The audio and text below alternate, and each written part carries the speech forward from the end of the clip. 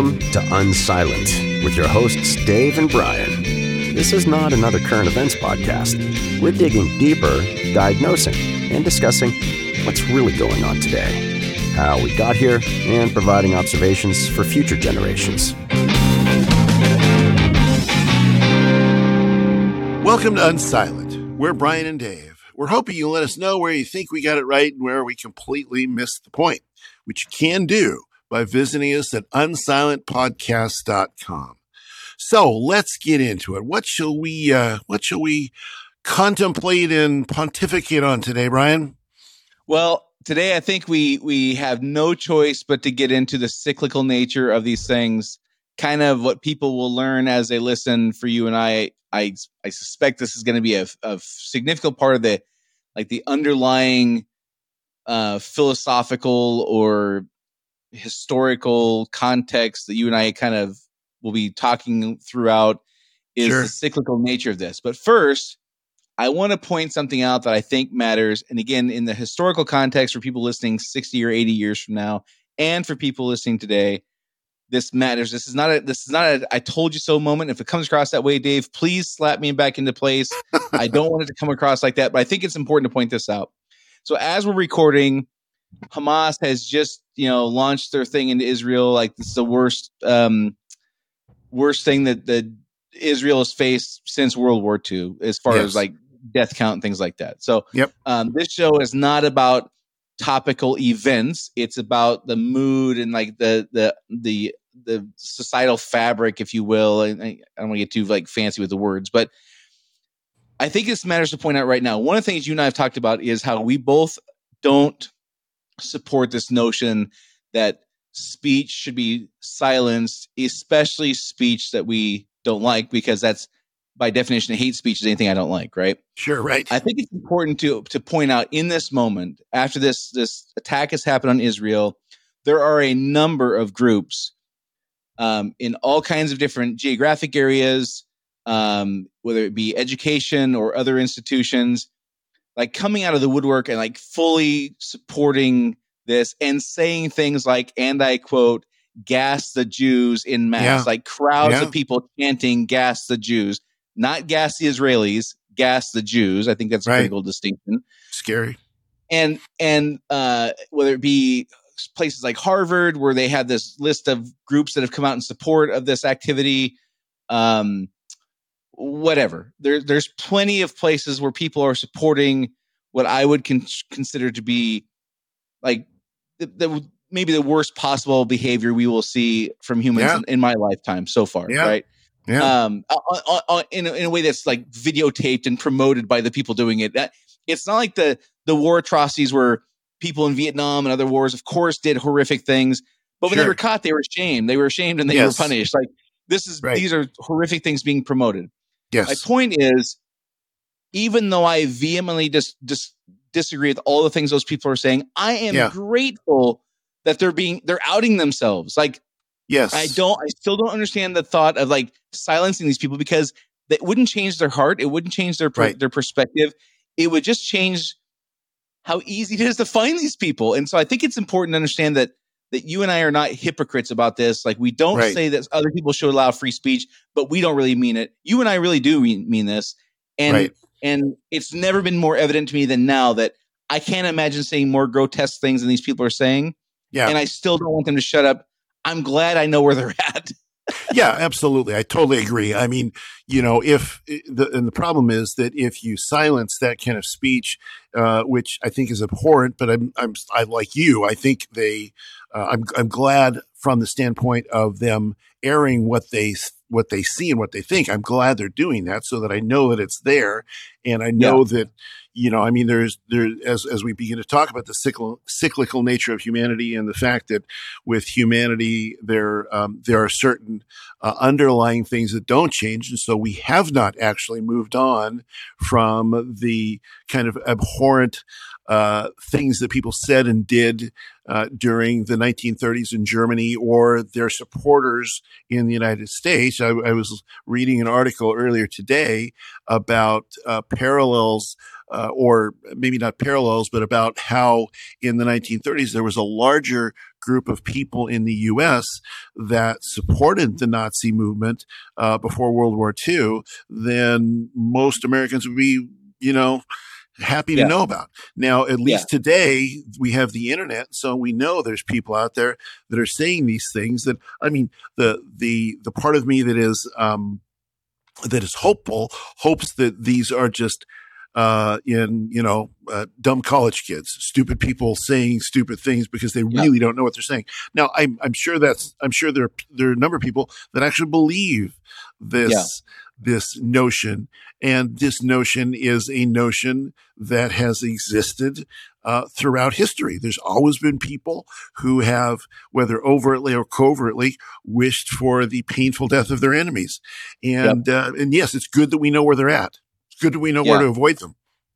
Yeah. I don't want to like gloat and like, hey, look at how morally superior I am. I don't, but I think it's important to point out that you and I don't mean this when it's convenient. We mean this, period.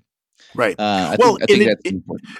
And I think it is with speech. It is also important when you know it's there, then you have the ability to formulate an argument and to say in your argument, for instance, why, the position that is, no, it's bad to gas people is a morally superior position, is a morally right position compared with people that are morally abhorrent. And so, if we didn't know, if you and I blithely go along in life and think that everybody has evolved mentalities and we have, and we're just all good people now. And boy, I'm glad we've moved beyond such concepts as war and hatred and this kind of thing. We wouldn't know until it actually popped up. So, thank God for the internet and the fact that we can see people doing stupid things.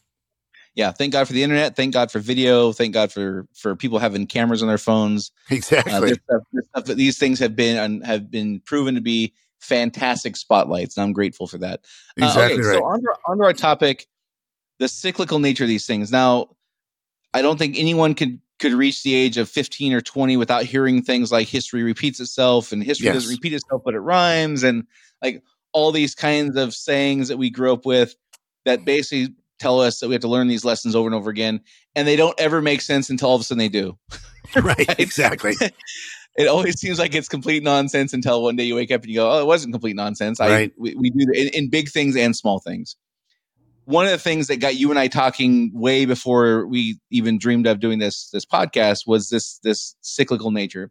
You're much better at this than I am, of course. So just give people your understanding of the Fourth Turning, specifically Pendulum. Sure. Those are two books that you and I kind of started reading a few years ago, and just kind of the theory or the hypothesis, whatever it is behind those things.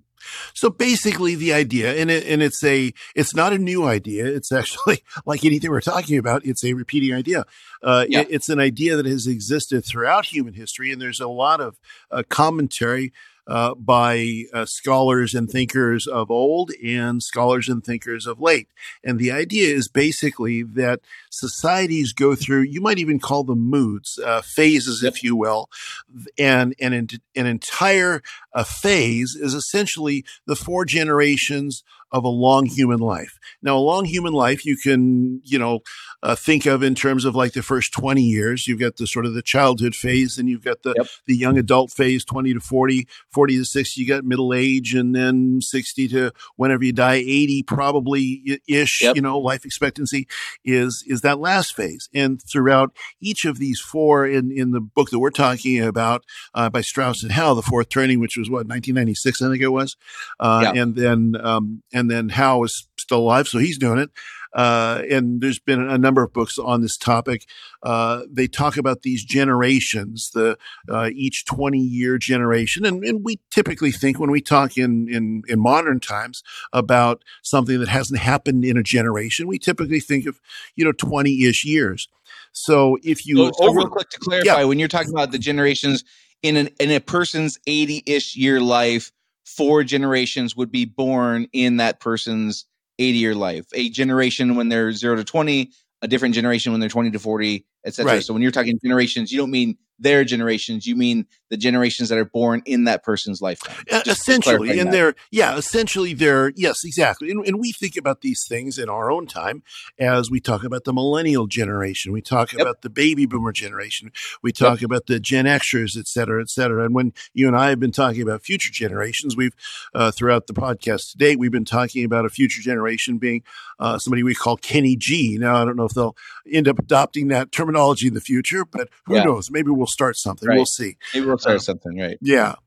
Yeah, and to clarify, Neil, how that you're referencing one of the authors of the Fourth Turning, he coined the term millennial, like that. So he's not some nutcase who you and I Right. just like stumbled upon. Like he's a demographer, an economist, a historian. Like his bona fides are not really up for debate.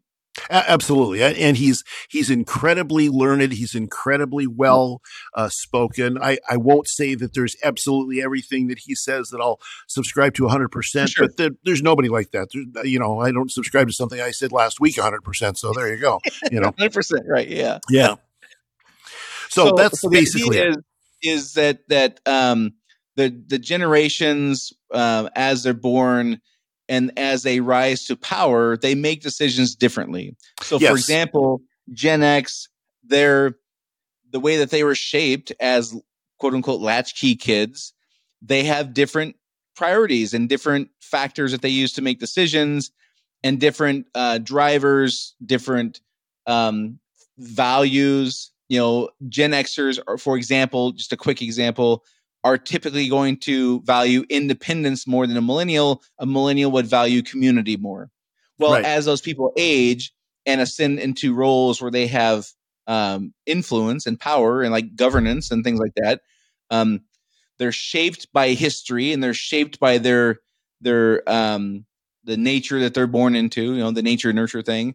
They're shaped by the circumstances they're born into, and then they shape history and how they make decisions. Right. And the theory is every 80-ish years, we end up with the same, they call it a constellation of these generational archetypes. There's 4 that always come in the same order. And in the societal mood shifts accordingly in very predictable and cyclical ways. So, for example, if we look at the moment we're in now, we're kind of facing the winter, so to speak, of the cycle. And if you went back 80 years from now, you would have found us right in the middle of World War II and the Great Depression. And if you went 80 years-ish before that, you would have found us right in the throes of the Civil War. If you went back 80 years-ish before that, it's the Revolutionary War. And about 90 years-ish before that, I think was Bacon's Rebellion and the Salem witch trials, where the term witch hunt was like literally coined. Exactly. In that it was the same moment in the cycle we're in now, which is why we are talking to Kenny G. We're trying to catch him 15 years before he finds himself in the next thing 80 years from now, which would be around the year 2100. Right. We're trying to warn Kenny G. It may feel like things are sunshine and unicorns right now, but we're telling you from our experience, when we thought our species and our society had evolved so much so in 2008 that things were going to be sunshine and unicorns for us, we find ourselves now in the throes of pretty nasty things that none of us would have. Well, for me, I would not have believed I would be finding myself in a situation like we're in. Exactly. And that's really, I think, one of the benefits. You think about this, okay, well, why are these guys talking about these generations and cycles of history and all this stuff? And, it's not an academic exercise. It's really an exercise in understanding how the times can change and how you can respond to the changing times. The most important skill set that any human or any society has is the ability to predict the future. It's also very, very difficult because we typically miss the big events. I mean, in our own time, who predicted the 2008 bust in the roaring 20s, who predicted the Great Depression? All these things tend to come at us. But if we can understand, and the ancients, in ancient times, they used to think in these sort of 4 quadrants as well. We think of these things even with spring, summer, winter, and fall and winter. Yeah. We think of these things as parts of nature. And really this idea, if you understand history, if we look at history this way, we can understand it with the same sort of predictability that we predict spring, summer, fall, and winter. So we don't know. Yeah. It's not exactly 20 years. It could be 19 years. It could be 22 years. You know, how long is a long human life? Well, current life expectancy is a little bit more than it used to be. So maybe these four essential generations of time will change over time, because it's about our own living memory, right? It's about society's living memory. And society doesn't have living memory, for instance, of the Civil War. We don't have, most of us today, there's very few people today that are alive that have living memory of World War II. We read about it in books, etc. And so this gets back to that idea of people being not destined in some kind of, mythological way, but we're essentially destined to repeat these human patterns over and over and over. And, some of these books that you and I've read, one of the things that's fascinating about it is they've done fantastic jobs. I consider myself a history buff, but they've done fantastic jobs of taking this lens of these generations and what you call an entire 4 generations. They call a saeculum. It's an age, if you will, and overlaying that across thousands of years, and the remarkable consistency with which these things play out over and over and over. The wheel turns, the age-long cycle turns. It's just fascinating. So you and I will not, people, I would recommend you read The Fourth Turning, and there's a new one that says it's called The Fourth Turning is Here, that he's released in July of this year, 2023, that we're here in the midst of it. And the thing I want to stress, a couple things. One is they don't predict events. Right. They predict behaviors. They predict moods. Right. That's critical. Like you said, how long the period lasts. It might be 19 years. It might be 23 years, just like winter. How long does winter last? Well, it depends. Some winters are longer than others. Okay. Really critical that people don't say, they're trying to, they predicted the pandemic. No, they didn't predict the pandemic, but they did say things like a pandemic or a war or a depression or an economic collapse. These things are handled differently depending on the mood and basically who's in charge, which generation is in charge. They make decisions differently. They have different values and drivers. So I think it's important that people don't get locked on, we're not trying to predict events. That's not what this is about. No. And the second thing is there's kind of the summer and winter, and then there's kind of the fall and the spring. And and in the 60s, 1960s, we had kind of a spiritual awakening. Well, that happens about every 80 years. Mm-hmm. We have the cataclysmic event, World War II, the Civil War, the Revolutionary War. Everybody loves each other for 20 years. And then there's a spiritual awakening. Right. And then that generation comes to power slowly over the next 50 or 60 years.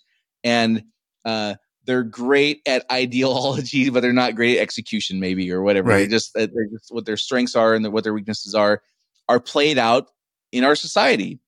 And so there's this kind of spiritual thing that happens, and then kind of opposite of that, or a little on a different time frame, is as these institutions are built up after the cataclysmic event. Again, World War II is the last one. All these great institutions were put in place. Well, over the next 80-ish years, those institutions become corrupted and bastardized and band-aided, and they just become ineffective. Right. And they're so ineffective and they're so band-aided and so corrupted and dysfunctional that in many cases, they just have to be destroyed and rebuilt. And so for a person living in this moment, for me, I can't think of a single institution that doesn't feel broken, whether it's education, media, all kinds of aspects of the government, the legal system, name an institution and it just feels broken. Right. Where I never really felt that until, 10 years ago or 8 years ago or whatever. Right. And that's the part that I would not have predicted in 2008. I could have read that book that was written in 1997, The Fourth Turning, and I would have said, these guys have lost their minds. And then all of a sudden in 2017, I would have went, wait a second. I remember reading something about this, right?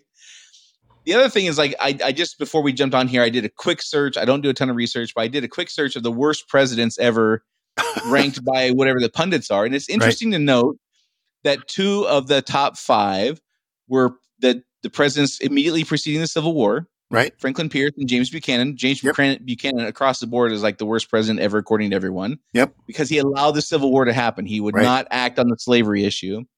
And then the second group is Warren G. Harding, no relation, by the way, and Herbert Hoover in the 1920s leading up to the Great Depression and World War II.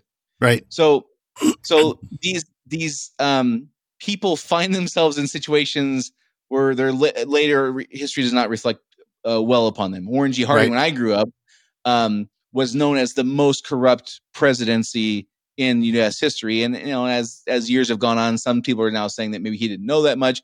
I don't think it's an accident to look at our current occupant of the White House. Yeah. And we hear at least strong theories of significant levels of corruption. Yeah. And then you go back to the pre-Revolutionary War days. Yeah. The taxation without representation, and that the corruption, like they were just taking people's money and not representing them and not addressing their needs. And this cyclical nature is just so apparent now, living in this moment in a way that was not 10 years ago for me, at least. Well, and it's fascinating. So then that brings you to the question of, why did we get a Harding? Why did we get a Buchanan? Why did we get these various ones at these various times? And why did we get in our age, Joe Biden? Why did these people come at the right time? And that is because, if you take a look at the overall generational theory, it's that society's moving in a certain direction.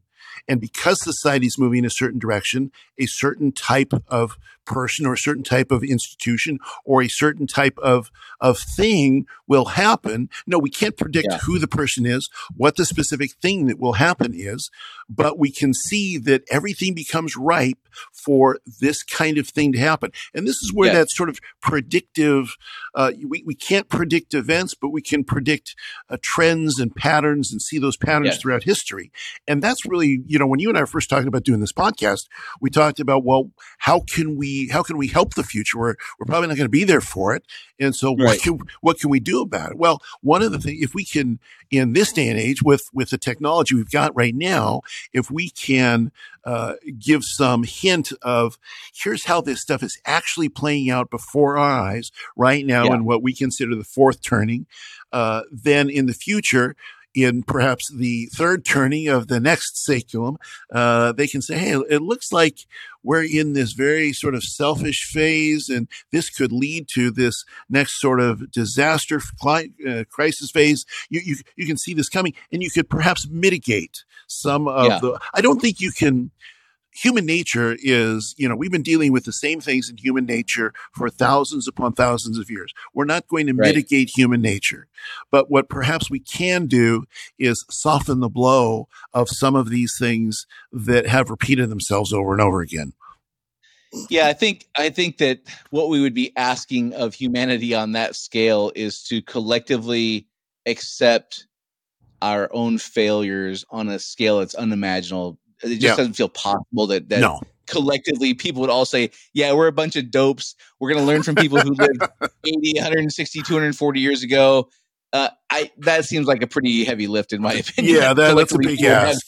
Have that level of humility. Right. So a couple things I think matter for the historical context. Again, this is not going to be a podcast about the fourth turning like Neil Howe has done. He does his own podcast. He's got way more. And he has the goods. You and I are paraphrasing. Absolutely. That's not. These times of crisis, the crisis always comes down to one singular issue. Yes. So you and I have talked about so far in these first dozen episodes or so, we've picked a number of different things that we're kind of arguing about. Right. Eventually, history tells us that it'll come down to one issue. So it was the Nazi issue, in World War II. It was, are we one country or two countries in the Civil War? Right. Are we allowing slavery or not?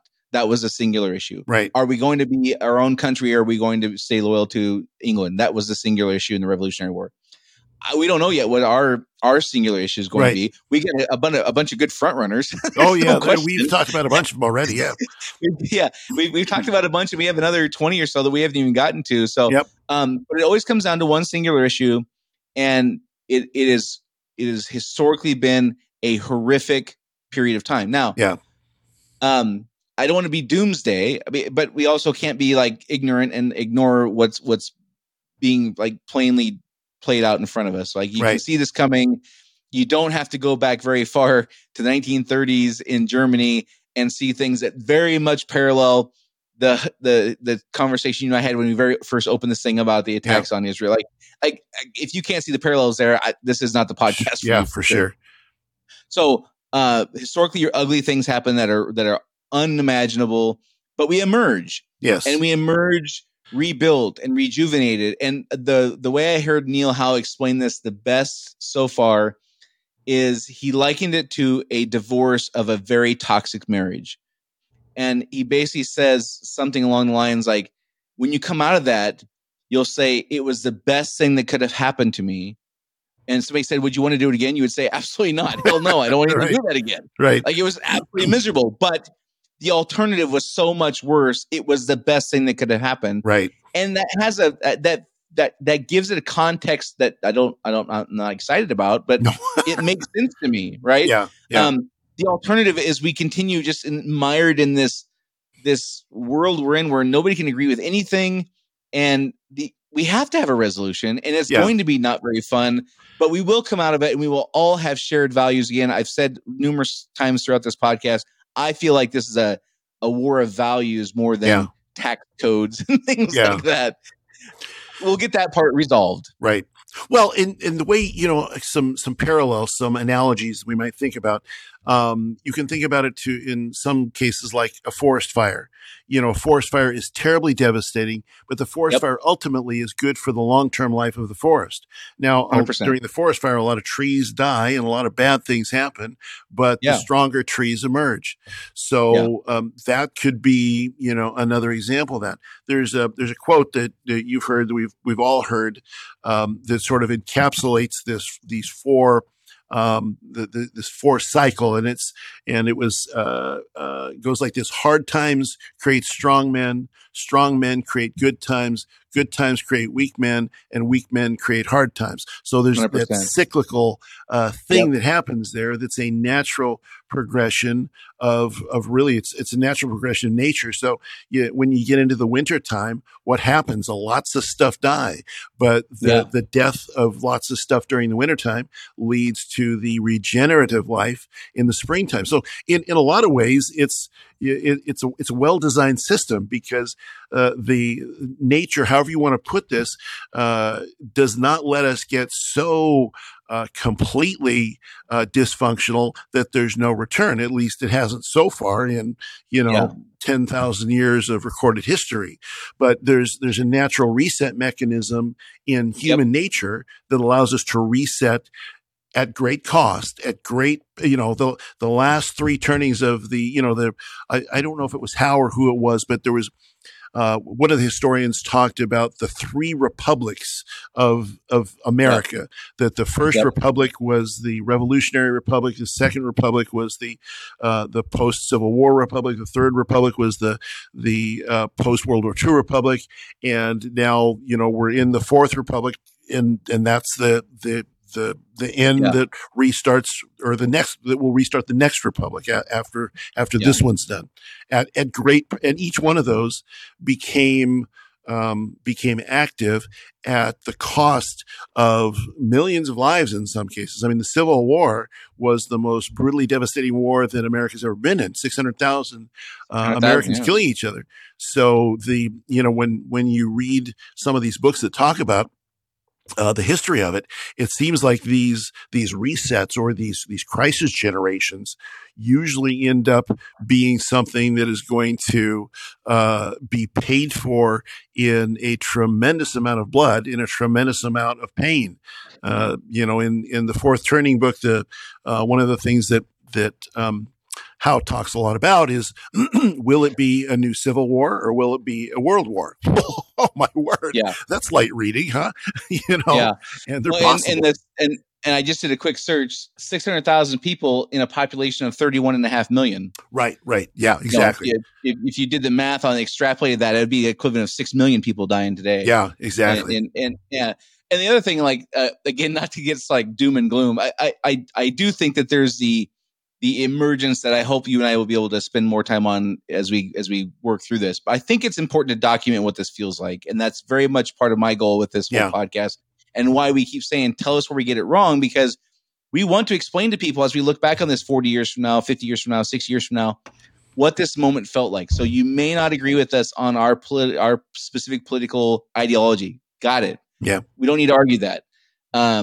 What we do want to hear from you is where we're not describing the mood correctly. And there's a couple examples we'll get into here in a minute.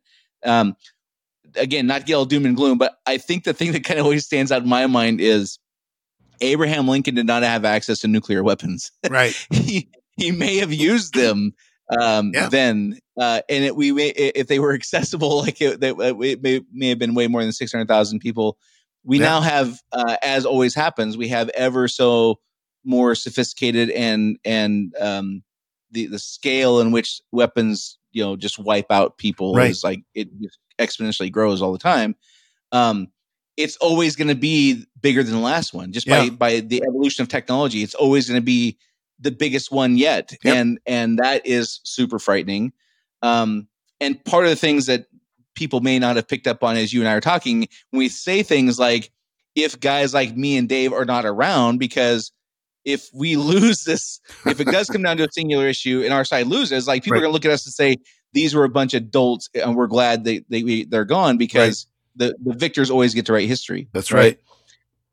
So part of what we're trying to do is explain, hopefully, Dave and I weren't bad guys. If our side loses, we do have good hearts and consciences, and we do have, opinions that may not be appreciated in the year 2080 by Kenny G or whatever. But hopefully people will not think that we were just like cavemen either, and like had no ability to think, besides our fire good kind of a thing, Well, and if one of the reasons that I have hope too is because if you look at the last the three American republics, the three American turnings that we've been through, or saculums that we've been through, each one of them resulted in a slightly better world in terms of, what I would call objective morality. So the first one, the lessening of power of the English monarch, and generally monarchies from there on out,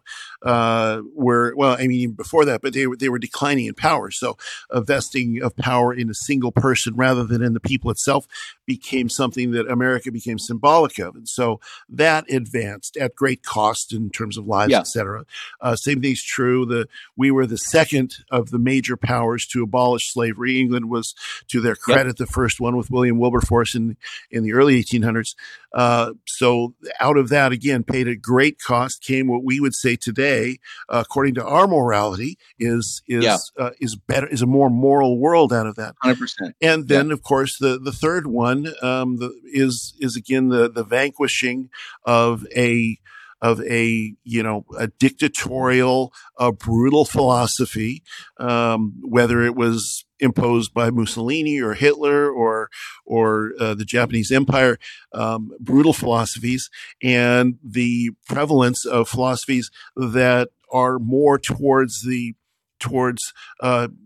individualism and community, et cetera. So in each one of these cases, the large arc of history has been what we would consider in our modern morality a positive thing. So you and I have talked various times in the past about our moods, about what we're going through, and are you optimistic, Dave? Are you pessimistic? And depends on the day you catch me, right? But 100%. But in general, as I try to think about that objectively, and I look at the long arc of history, the momentum of history is towards a better world. Now, it doesn't happen as quickly as I would like. It doesn't happen as universally as I would like. Slavery is still practiced across the planet in lots of different places.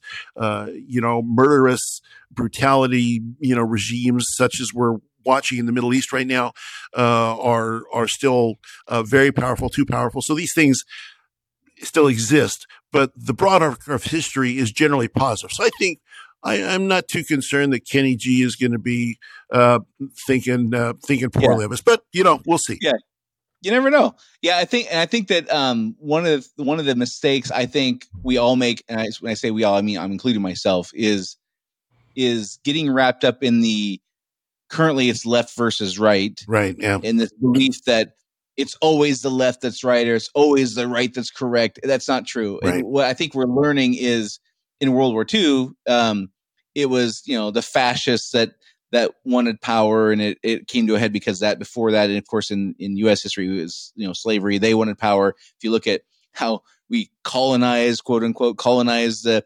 Americas, and native people were displaced, and I think the mistake that people make is believing it's left versus right, good versus Correct. evil, versus people are just looking for the angle that gives them power. Right. And whatever the angle du jour is, or whatever the angle of this cyclium that works is, or this cycle we're in, whatever gets us there is what people care about. I'm coming to believe it's not now I say that also having belief in Judeo-Christian values, Yes. and personally believing that is the right path. Yes. And you and I talked before we started recording today. One of the reasons I wanted to do this podcast was it just struck me, and always, how could you be the person who lived 2 miles from Auschwitz during World War II and not say anything? Right. And as I mentioned before we started recording, I'm learning a new level of grace for those people, because in this moment, I feel like I'm smarter than the average bear. I feel like I have a good understanding of my values. I feel like I put a reasonable amount of effort into finding out what the truth is. Mm-hmm. And it's hard as hell to figure out what is really going on.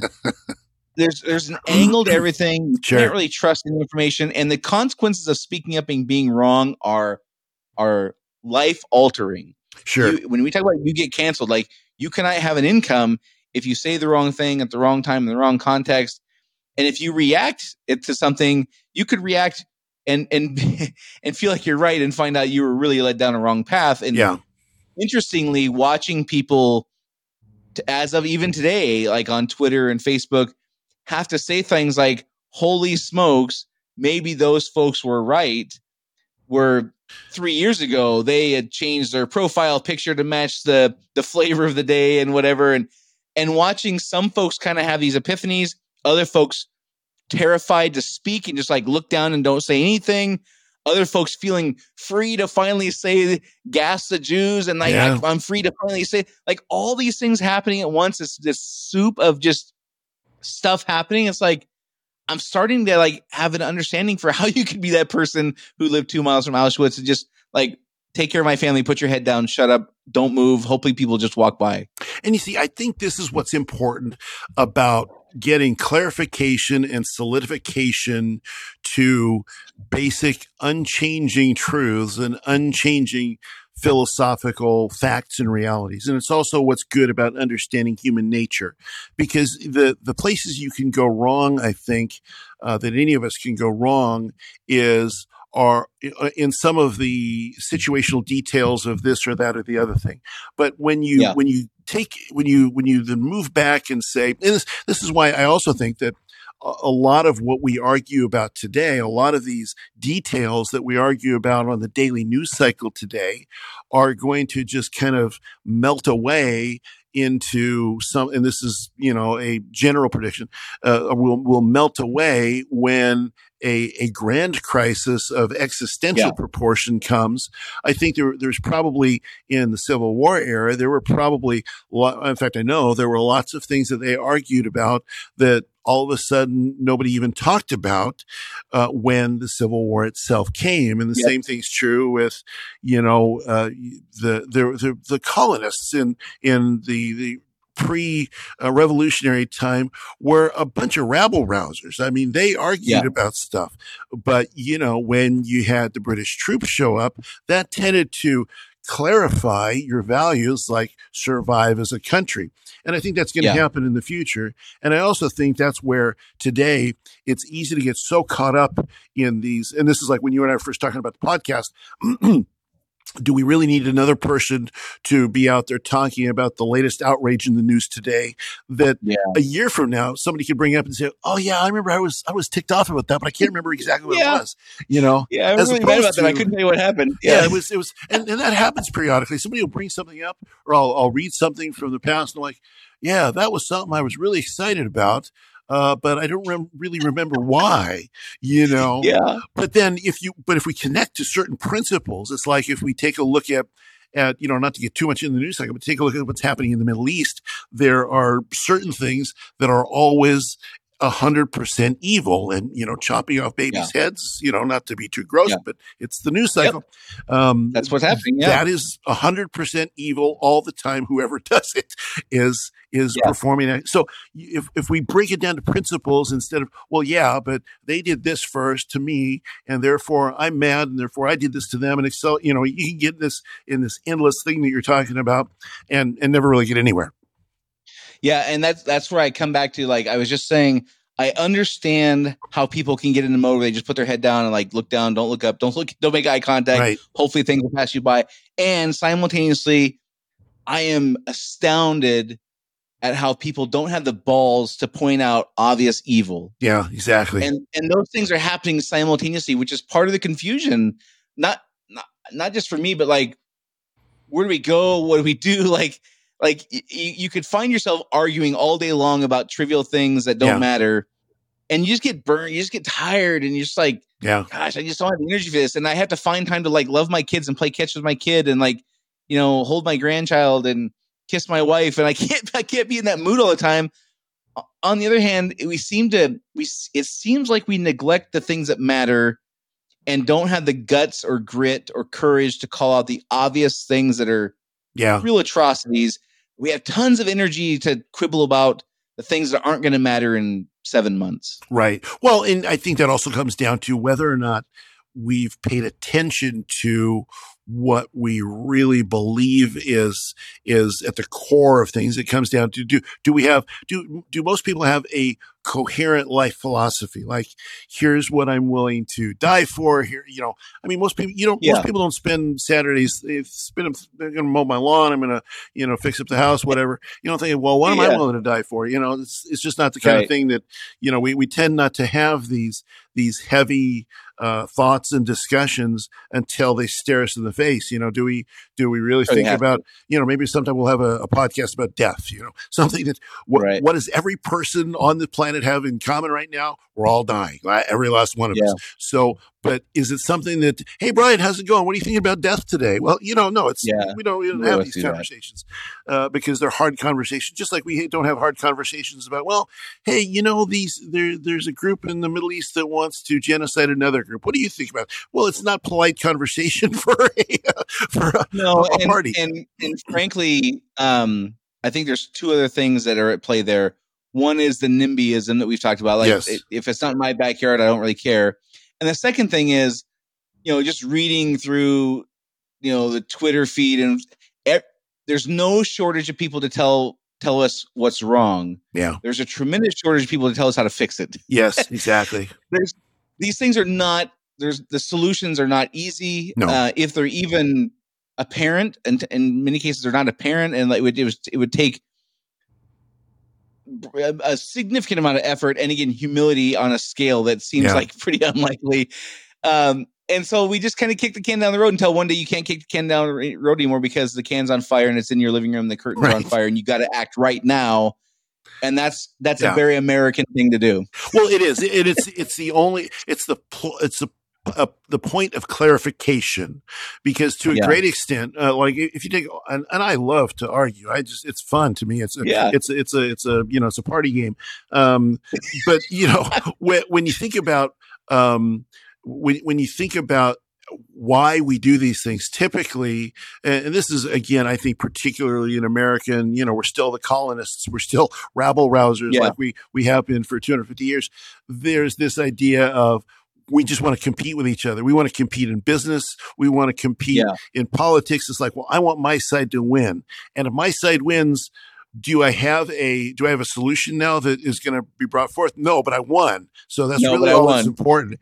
And I think there's, I've often thought, just to take the Middle East as an example, if everybody all of a sudden got amnesia and everybody just woke up. Now, this is utopian garbage that I don't believe, but it's not going to happen. I mean, it can't happen.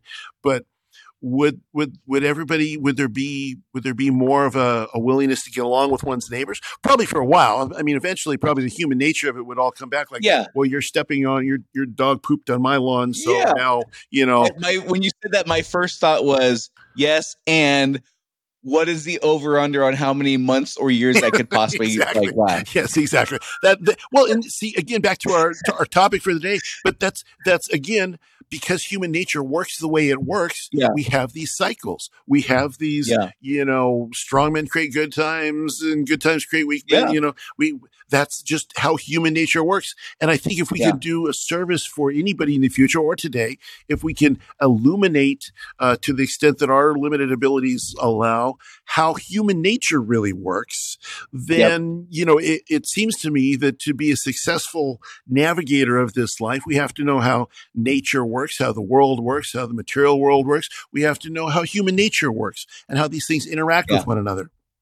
And I think that's the pragmatic side for you and I specifically, just us two individuals, that all these utopian ideas that you and I just think are just foolish, honestly, they all sound fantastic right up until you introduce human nature. Right.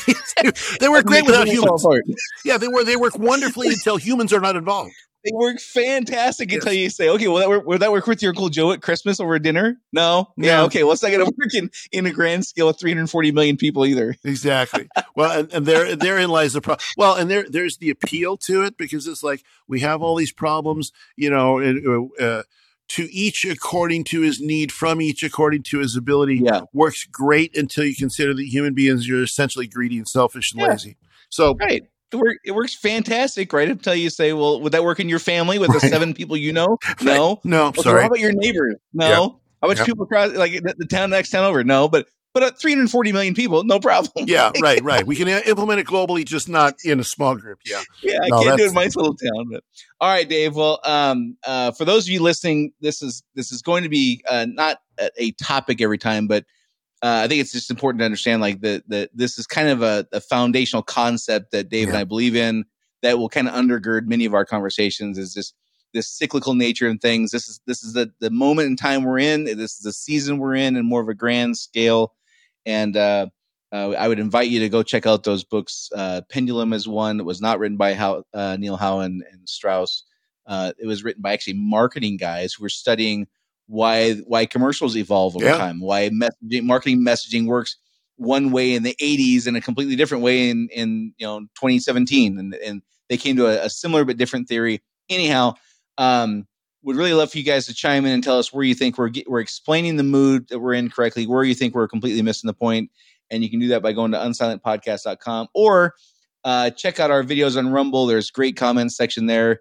You can put tons of comments in there as well. So until next time, this is Dave and Brian signing off. See you later. Do you want to be unsilent? Make your voice heard on our social media channels and share where you think we got it right or wrong. Go to unsilentpodcast.com for social links so you can join the discussion.